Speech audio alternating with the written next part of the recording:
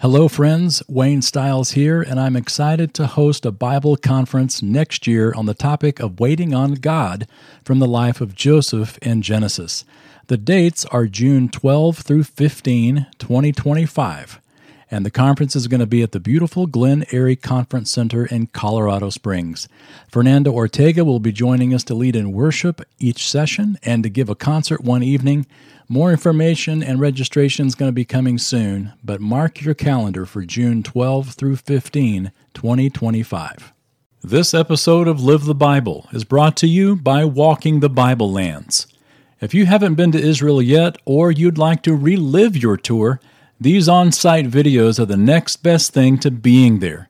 Check it out at walkingthebiblelands.com.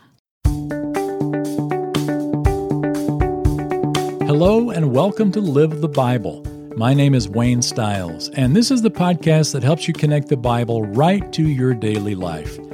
If it's true that God knows everything we do, how can we be sure our salvation is secure? And if our salvation is secure no matter what we do, does it matter what we do? These are big questions. The book of Hebrews has often confused some Christians because there's a couple of passages in there that seem to suggest we aren't as secure as we think we are. But once we read the context, we see that the book of Hebrews holds the answers, not the problems. I'll be back in a bit, but for now, let's get right into the podcast. He sees you when you're sleeping. He knows when you're awake. He knows when you've been bad and good. So be good, for goodness sake. Oh, you'd better watch out. You'd better not cry.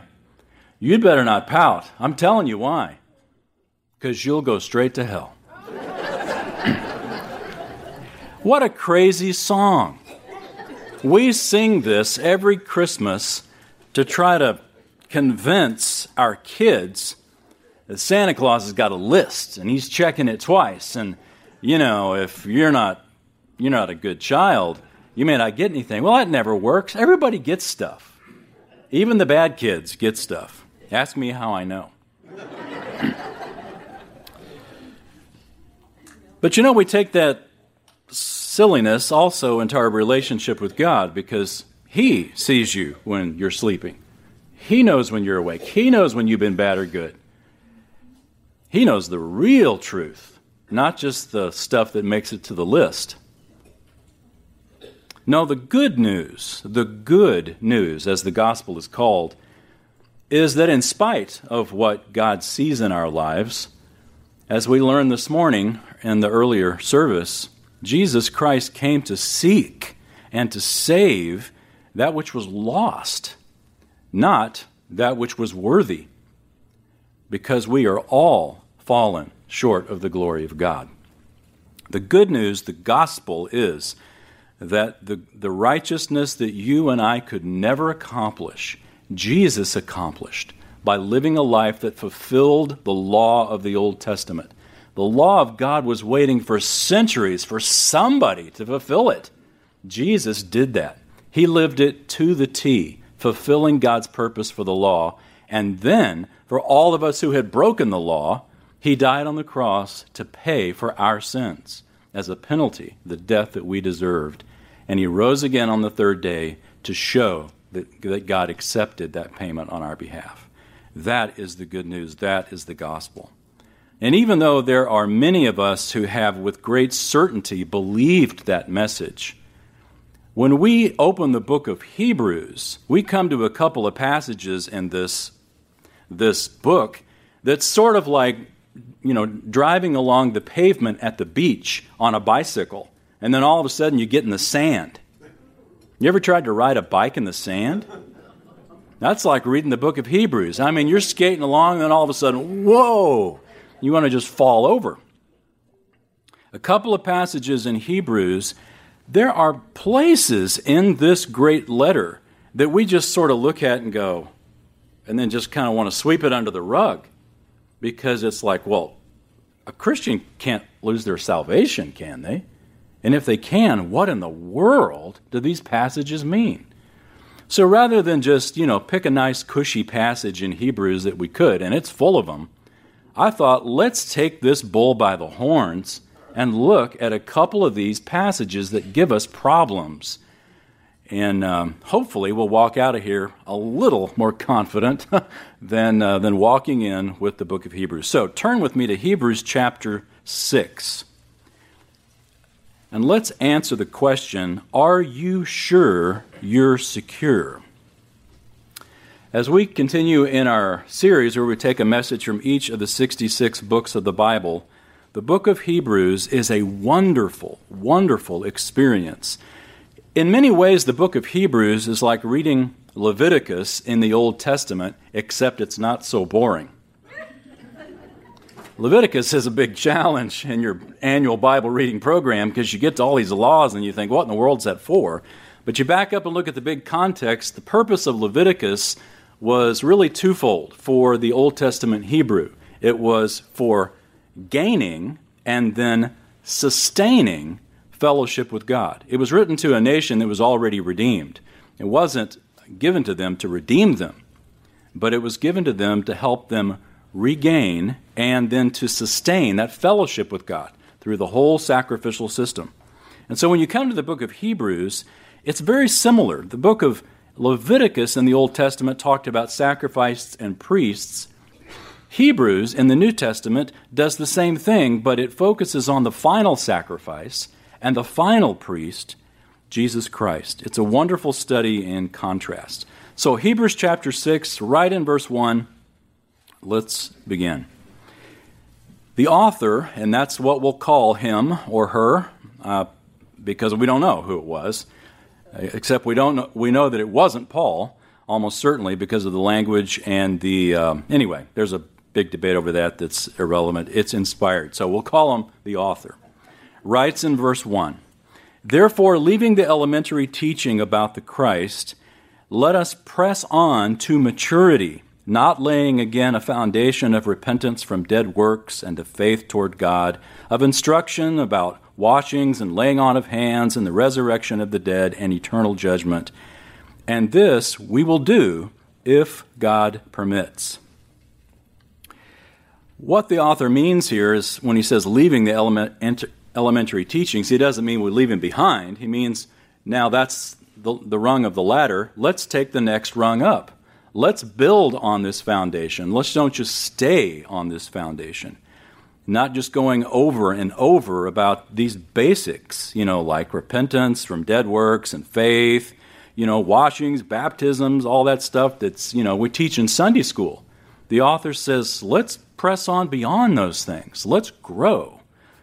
And when he says, this we shall do, there in verse 3, he means this is we shall grow. We shall become more mature if God permits. And then notice in verse 1, it starts with the word therefore. Therefore always makes you want to look back and see what it's there for. If you look back at the end of chapter 5, the verses just prior to chapter 6, you note that, we won't read all of it, but note that it says, verse 12, it says, "By this time you ought to be teachers. You have need for someone to teach you the elementary principles of the oracles of God. You come to need milk and not solid food." Verse 14, "Solid food is for the mature, who because of practice," very important, "because of practice have their senses trained to discern good and evil." Chapter 6, "Therefore, leaving the elementary teachings, let's press on." So the author is basically saying, by now, you should know the ABCs of the faith. And you should be teaching others the ABCs of the faith, but you need somebody to teach you these basics again and again and again. You need to press on and grow beyond that, and the way you do it, he told us at the end of chapter 5, is because of practice. By applying these truths is how you grow to become mature in the faith, and this is the challenge. And this is our challenge. We've got a study Bible for every flavor of vanilla in our lives, don't we? You can go up to the Christian bookstore and find a study Bible on any subject you want. There's probably a study Bible on, eating vegan. fact, I think there is a study Bible on eating vegan. But our problem is not information. We've got so much information. We are overwhelmed with great study tools, great teachers of the Scriptures that can come along and give us, almost spoon-feed us, the truths of God. Our problem is not information. Like these readers, our problem is application. That because of practice, they have their senses trained to discern good and evil and to grow beyond the basics. Their need is not for information, but for application. So, knowing what you should do, he's about to say, but not doing it produces regression, or you begin to go backward. Look at verse 4. He writes, "For in the case of those who have once been enlightened and have tasted the heavenly gift and have been made partakers of the Holy Spirit and have tasted the good word of God and the powers of the age to come, and then have fallen away, it is impossible to renew them again to repentance, since they actually crucify to themselves the Son of God and put him to open shame." Yikes, what in the world is this saying? Is this teaching that a Christian can lose their salvation? Back, one of my favorite folk groups of the 1960s was Peter, Paul, and Mary. Love old Peter, Paul, and Mary stuff. One of them is their hit, Puff the Magic Dragon. You remember Puff the Magic Dragon? Puff the Magic Dragon, live by the sea. Remember what the sort of the urban legend was as to what that song was really about? Marijuana. Yeah, the magic dragon is this bong or something that you puff on. And after, I think it was at their 30-year reunion, Peter Yarrow, who actually wrote the song, said, "I just want to make clear, this was never about drugs. This was about a little boy and his dragon and the sorrows of leaving boyhood behind." And he says, "I know that because I wrote it." Well, whether or not you believe that, the truth is that meaning lies with the author, not with the reader. If I write you a letter and say, let's go have lunch at Jason's Deli after class, and you say, I don't really like Jason's Deli. Let's go to Olive Garden. We'll meet Wayne there. Wayne's not going to be at Olive Garden. He's going to be at Jason's Deli where he said he was. When we read the Scriptures, we don't read the Scriptures and say, this is what I want it to mean. We read the Scriptures and interpret the Bible with the Bible. Scripture interprets Scripture. God interprets His Word. And thankfully, this challenging passage, as well as so many others in the Scriptures, we're not left to just sort of figure, well, do we go to Jason's or Olive Garden? We do some spade work in the Scriptures, and we figure out what it means. So what does it mean? Even a casual reading of the book of Acts, if you were to read in the book of Acts, you would see that one of the challenges of the early church, who were primarily Jews who had become Christians, is that they had incredible pressure to go back into Judaism. And remember, Judaism in the Old Testament, a lot of times, especially today, we'll think about Judaism as a separate thing from Christianity. And today, it is, because there's been this huge separation. But if you think about the flow of the Bible, Judaism, or basically Old Testament faith, would be a better way to refer to it, flows right into Christianity. Christianity is the outflowing of true biblical Judaism. And it's only the splinter that sort of went off and said, now the law is the means by which you gain righteousness of God. And the whole New Testament begins to show, no, that's not how it was. In fact, the book of Romans shows that's not how it ever was. Righteousness has always been by grace through faith in God, even before there was the law. Just check out Romans 4, and you see that very clear. But the early church was struggling with this because there was pressure by the Jews or the Judaizers of that day to lure the Jewish Christians back into obeying the law, and that's the means by which they would become righteous. You see this over and over in the book of Acts. It was probably the Apostle Paul's number one problem as he went around to all these places. He would get stoned by the Jews, not by Gentiles. It's the Jews that didn't like Paul because Paul was saying, look, believe in Jesus Christ. You're not righteous by obeying the law. The law simply pointed you to your need for God. That was the purpose of it. Well, these Christians who were reading the book of Hebrews, and by the way, notice the title of the book is written to Hebrews. These were Jewish Christians who were struggling with the lure of going back into the old system. And so this is why the book of Hebrews, if you read the whole book and you look at the big section of it, it's showing the superiority of Jesus Christ. In the very first chapter, you see this very clearly, that Jesus is superior to a number of Old Testament systems. He's superior to Moses, we're told. He's superior to angels. He's superior to Aaron and to the priesthood of Aaron. There's a lot of text devoted to that. And the new covenant that Jesus ushered in replaced the old covenant, or the New Testament, Old Testament, the new covenant replaced the old covenant because it's superior. And so this much debated passage here in Hebrews chapter 6 has been interpreted one of several ways. First of all, some believe that it teaches that Christians can actually lose their salvation. But if that's what it's teaching, notice that it also teaches that it's impossible to be saved again.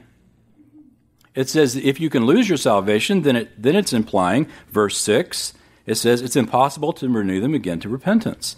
So if that's the case, it would be not only teaching the insecurity of the believer, it would be teaching the security of the damned, which is not make much sense.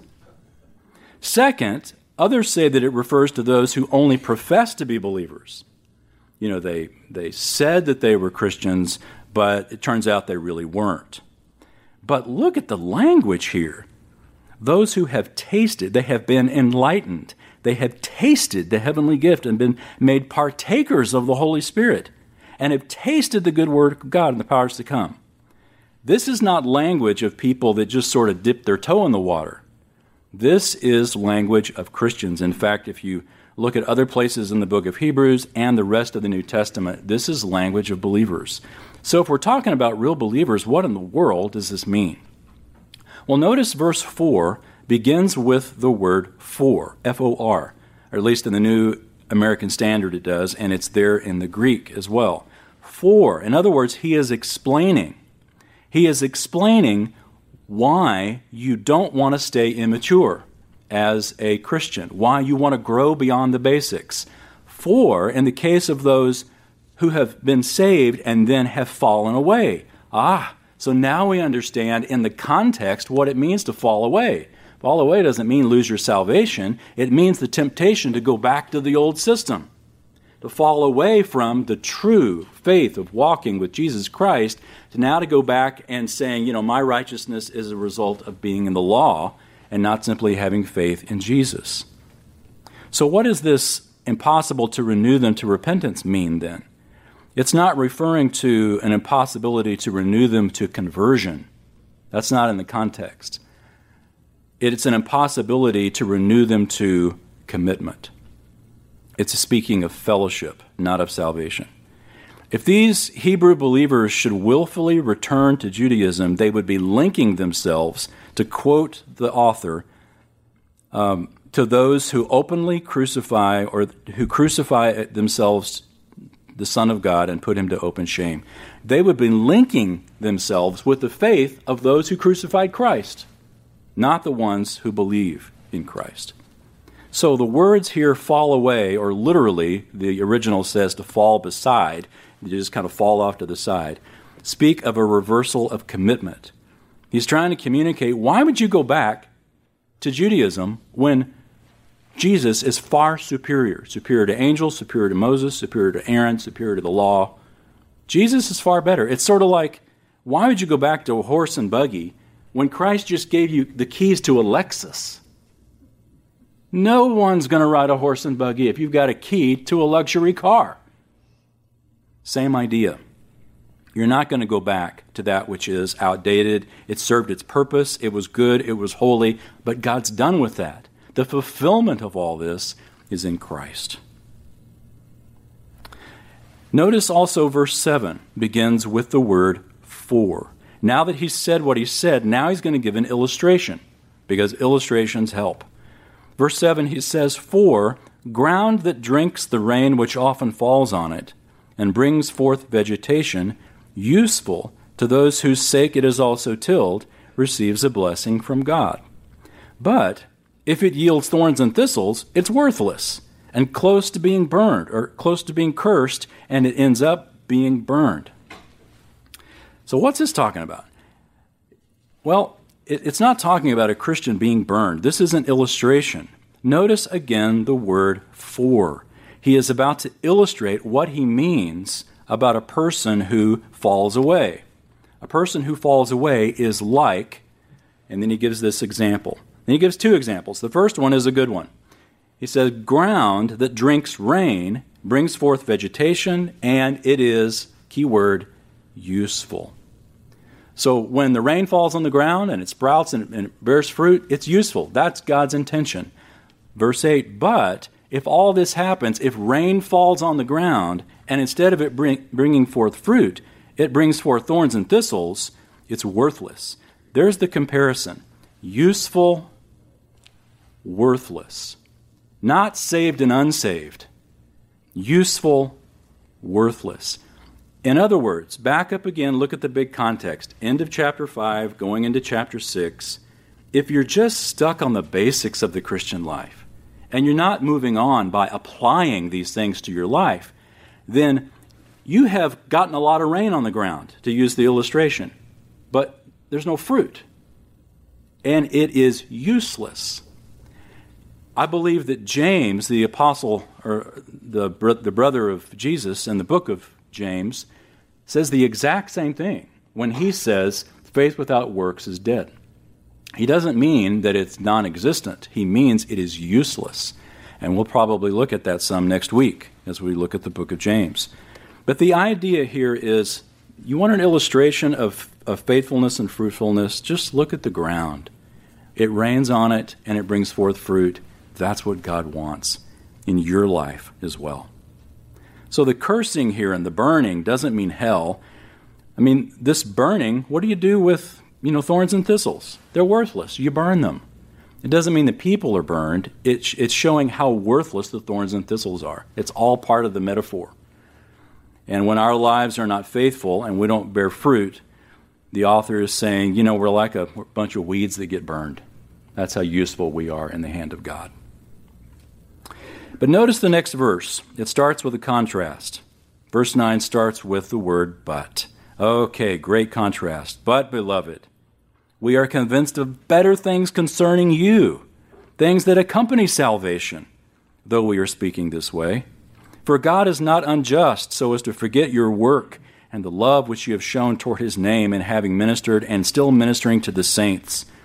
And we desire that each one of you show the same diligence." Notice the application. "Show the same diligence so as to realize the full assurance of hope until the end, so that you will not be sluggish, but imitators of those who through faith and patience inherit the promises." You see, again, the goal here is application.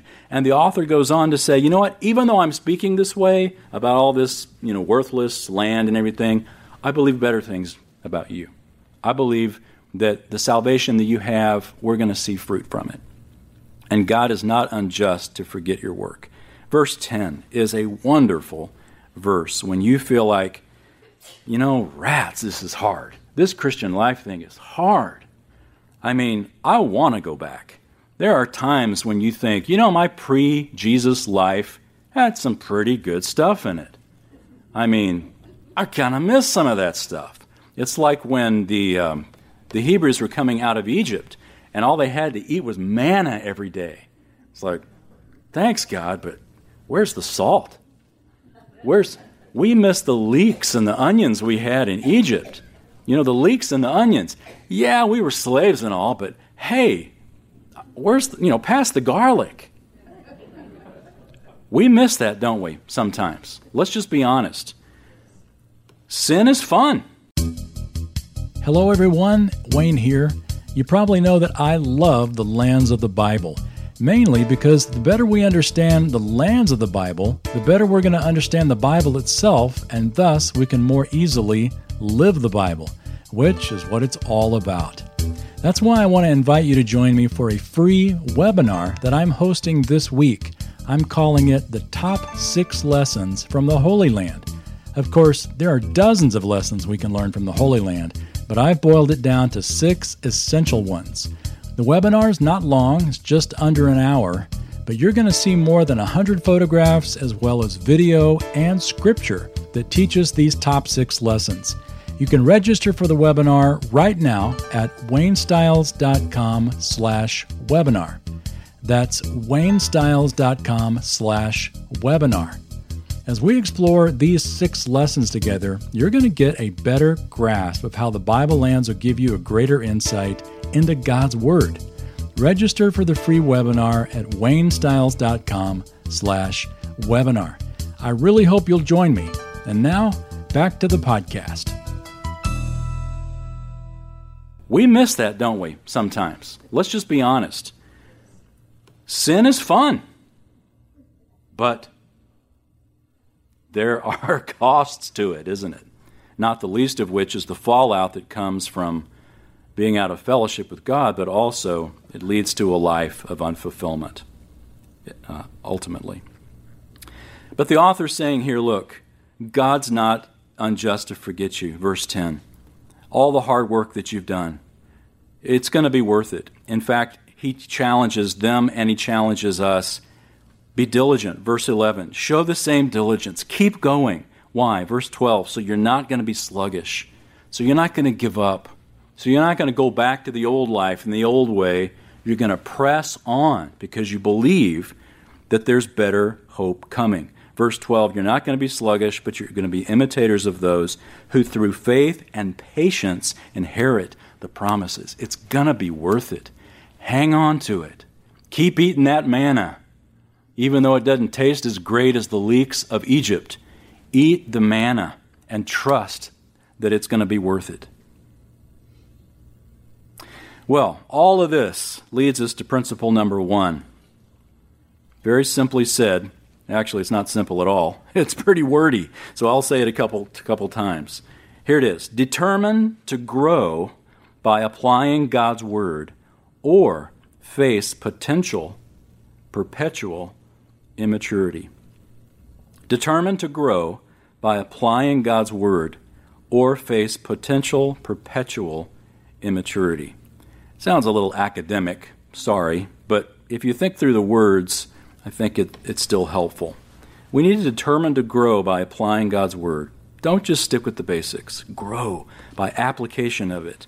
Or, the author warns us, this is a warning, you could face potentially a perpetual immaturity in your life. You could stay immature, and you will not realize the life that God wants you to have. You know, it's likely that you know something right now that you should be doing.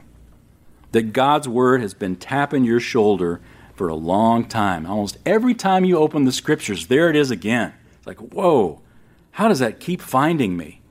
Everywhere I turn, there it is. This particular issue, this particular leek or onion, if you want to think of it that way. This part of the old life that I want to go back to.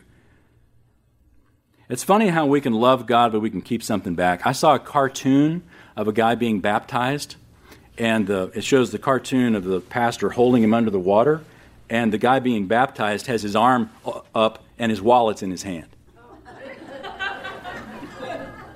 It's like, you can have it all, God, but not this. This isn't getting baptized.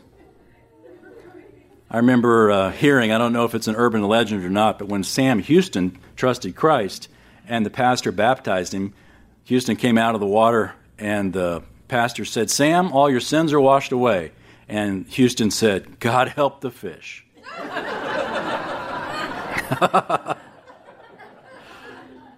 Well, at least Sam went under, and he took it all under with him.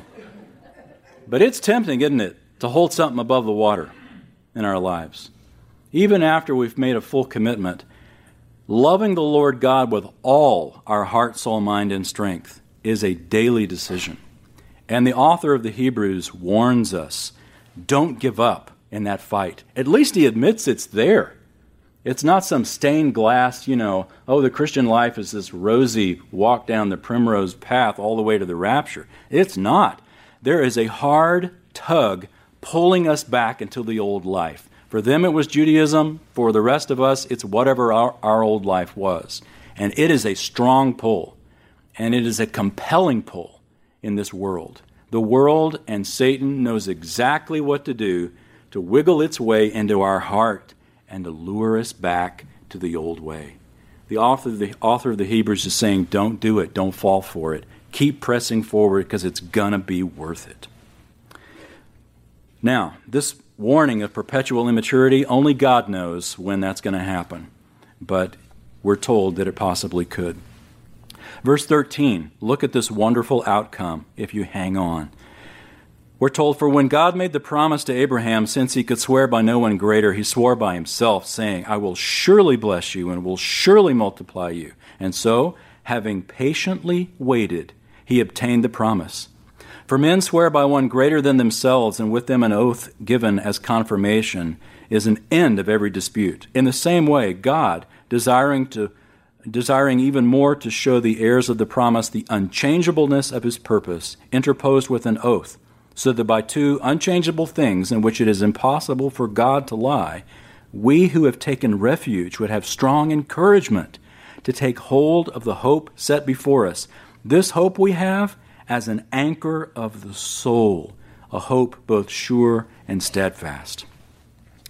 I love that phrase. We have this hope as an anchor of the soul. I mean, sometimes you're just clinging to Scripture day after day, realizing, God, I am trusting you. I've got all my eggs in this basket, and I am trusting that you are not going to let me down. God is not going to let us down. All right, turn to chapter 10, and let's grab another bull by the horns. Chapter 10, and we'll look down at verse 26. When I was a kid one Christmas, I think I was about 12 years old, spent the night in Terrell, Texas, where my grandmother lived and my grandparents lived, and my grandmother's specialty was making apricot fried pies.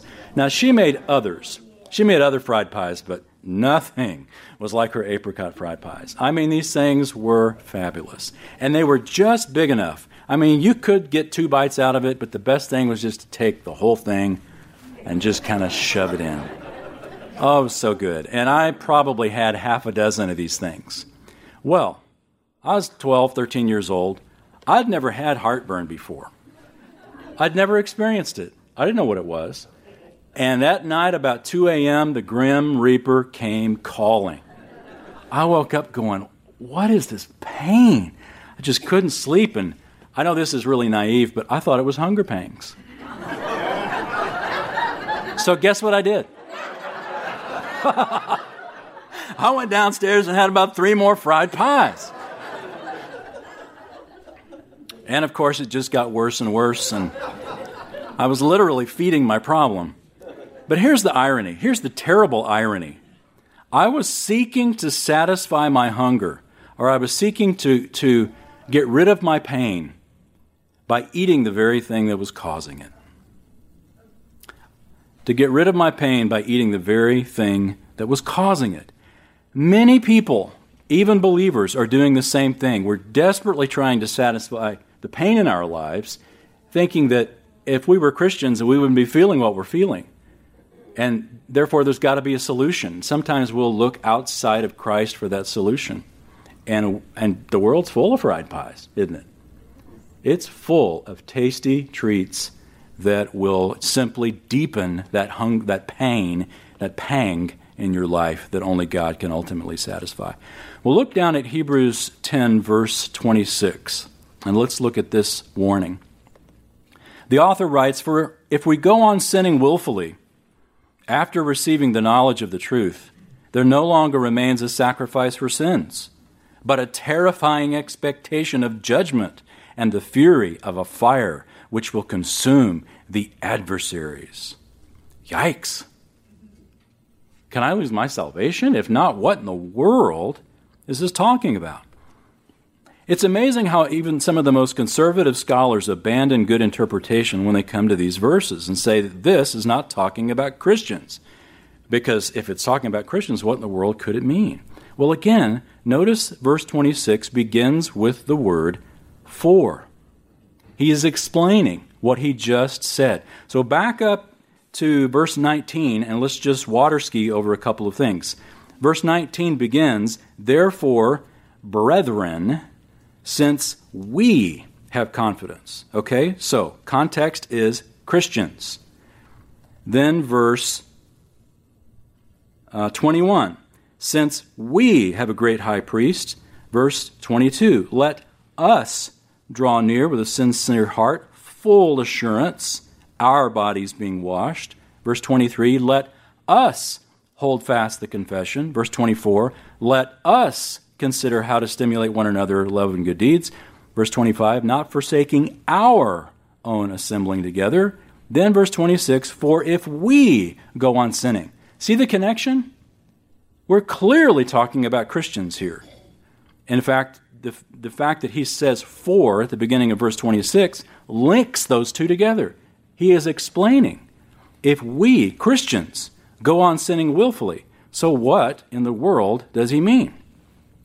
Well, remember again what this book is about. It's written to Hebrews, to Christians the Jews who have become Christians, to Jewish Christians who are being persecuted for their faith, who are being lured back into the old way.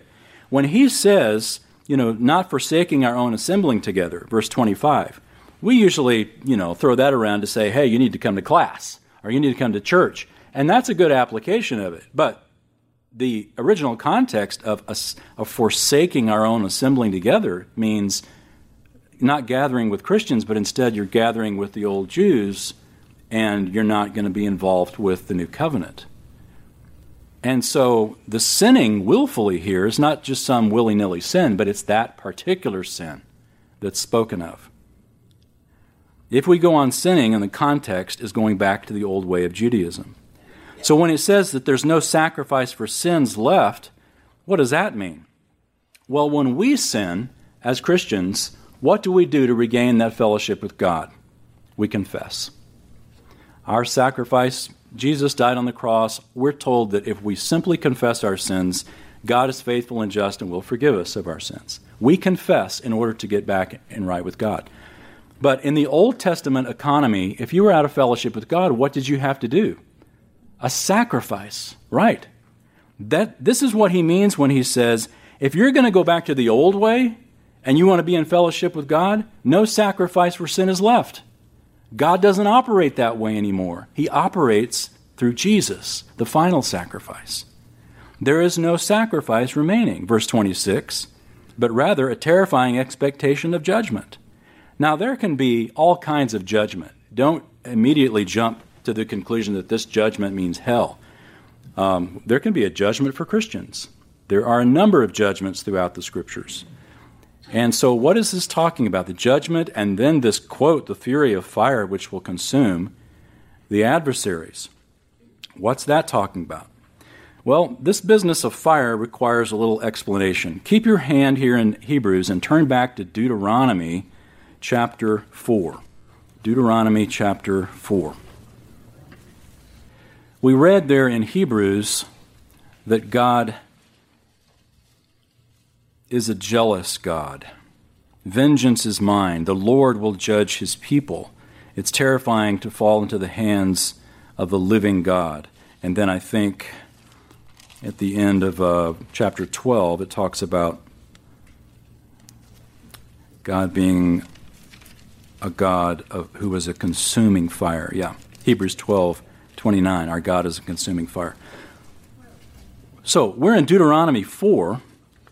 Look down at verse 22. Deuteronomy 4:22. Deuteronomy 4:22, Moses is speaking, and he says, "For I will die in this land, I shall not cross the Jordan. But you shall cross and take possession of this good land. So watch yourselves, that you do not forget the covenant of the Lord your God, which he made with you, and make for yourselves a graven image in the form of anything against which the Lord your God has commanded you. For the Lord your God is a consuming fire, a jealous God. So what does it mean? Here in the context of Moses being disciplined, and Moses couldn't go into the land, we're told God is a consuming fire, God is a jealous God. Remember throughout the Scriptures, you can go back to Hebrews now. Remember throughout the Scriptures when it talks about the anger of God burning? It just means that he's really mad. Sometimes we'll use that same phrase ourselves. We'll say, he was fuming. Or we'll say, she is hotter than a hornet. We're just talking about somebody being really mad, or they're red hot angry. It's the same idea. It's a metaphor showing the passion of this. And for our God for we're told that our God is the fury of a fire which will consume the adversaries. The word here for fury we get is the original word zelos. We get our word zealous, we get our word zeal, we get our word jealous from it. All of those are actually a great translation. And it has the idea that God is jealous. He is zealous for our faithfulness. And he gets angry when we aren't faithful. And for these Christians to go back into the old system where there isn't a sacrifice that keeps them in fellowship, there is a quotation here of the author quotes the Old Testament to say, God is a jealous God, and he doesn't want that to happen to you. He doesn't want you to go back into the old system. In fact, Hebrews 10 here could actually be paraphrasing Isaiah, the context of Isaiah, which speaks of God's people who have been shown grace, but ignored it and pressed on and to do evil. So the judgment that's anticipated here in Hebrews 10 is not the fires of hell. It's for those believers who chose to go back into Judaism, back into a system that ultimately God would destroy when he destroyed the temple in AD 70, which would have occurred shortly after this book's written. Keep reading. Verse 28, Hebrews 10. Anyone who has set aside the law of Moses dies without mercy on the testimony of 2 or 3 witnesses. How much severer punishment do you think he will deserve who has trampled underfoot the Son of God and has regarded as unclean the blood of the covenant by which he was sanctified and has insulted the Spirit of grace? In other words, he's saying under the old system, if you disobeyed the law, if you set aside the law of Moses, you could be stoned. His point is, how much more severe punishment, how much more of a violent death do you deserve if you set aside Jesus to go back to the old system? And again, nowhere does this say that you're going to go to hell. The context, especially when we're talking about God being a zealous God, setting aside the law of Moses, Moses not getting to go into the land, that our God is a jealous God, all of this is simply talking about potentially physical death for a believer. That kind of judgment is potential. A believer in the church who willfully sins can undergo a process of church discipline and then ultimately to be treated as an unbeliever. Look at verse 30. He writes, "For we know him who said, 'Vengeance is mine, I will repay.' And again, the Lord will judge his people. It is a terrifying thing to fall into the hands of the living God." I can remember the fear I had of my stepdad's belt. And I can still hear it leaving the belt loops. Slap, slap, slap, slap, slap, as it came out. Of course, this didn't happen but maybe once or twice, as I was growing up. But boy, I can remember it. Do you remember those sounds? That's a terrifying sound. It is a terrifying thing to fall into the hands of a living God, to have an expectation of discipline. We are so accustomed to the grace of God in our lives to think of our Heavenly Father in any way ever disciplining us or even taking our life if we're not faithful to Him. So that seems so out of character. And yet, when our parents disciplined us well, and even with the physical discipline that came along with that, it was a very healthy thing because it taught us something. It taught us. And if nothing else, it was an example to my brother not to act like me. So, as much as God's Word tells us that we can come to Him and stay with Him because of His love, we should also understand the consequences of willfully and habitually walking away. So here is a second principle from our text. simply this: turn from any willful sin against God or face potential severe discipline. These passages in Hebrews are meant to warn us, to encourage us to be faithful, but also through the means of warning us. Turn from any willful sin against God or face potential severe discipline. You know, when we're hiking on a mountainside and we come to the sign that says, don't go here, 5,000-foot drop, that's not there to curb your freedom. That's not there to hem you in and not let you be who you want to be. It's there to keep you from falling off the mountain and killing yourself. These warning passages in the Scriptures are the same way. God doesn't say, I have provided you manna. You eat manna. Don't eat the leeks and onions of Egypt. Because if you do, there are consequences. There are consequences. So just as the author did in chapter 6, his custom after the warning was also to bring encouragement. Look at verse 39. He says, but we are not of those who shrink back to destruction, but of those who have faith to the preserving of the soul. Now, we won't look at chapter 11, but notice chapter 11 comes next, and that great hall of faith. Those who have faith to the persevering of the soul or of the life. And then you've got all these examples in chapter 11 of people who said no to everything of the world in order to say yes to God. Example after example of people who lived by faith. And this is the kind of faith that we're to have.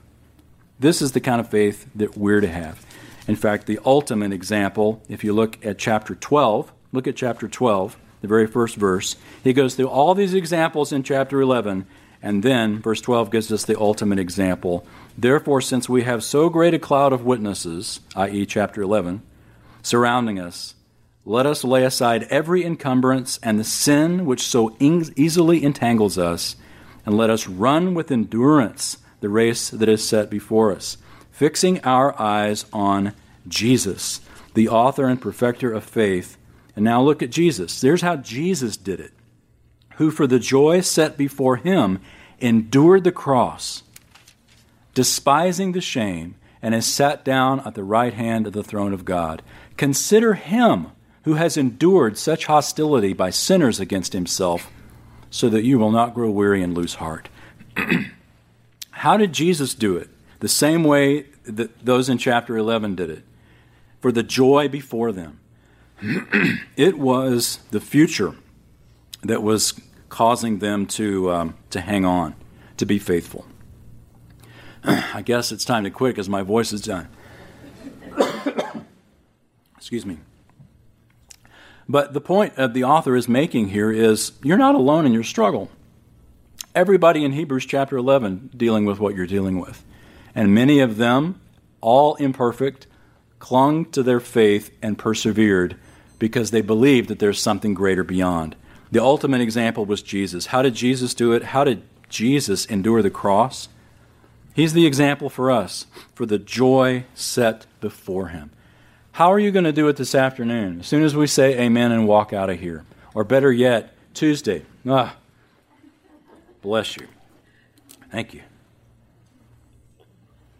How are we going to do it on Tuesday? We've got to remember the joy set before us. Because it's not just joy that's set before us. We've got Egyptian leeks and onions. And I'm sorry to keep referring to Egypt in a negative manner, but you understand me, brother. We've got those leeks and onions always before us, but we've also got the joy set before us. It's just the joy is a little farther back.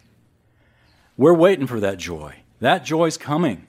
That's the joy that we want to cling to and wait for by being faithful and walking with Jesus Christ. So, one final application. Let the joy that God has set before you strengthen you to endure the struggle. Let the joy that God has set before you strengthen you to endure the struggle.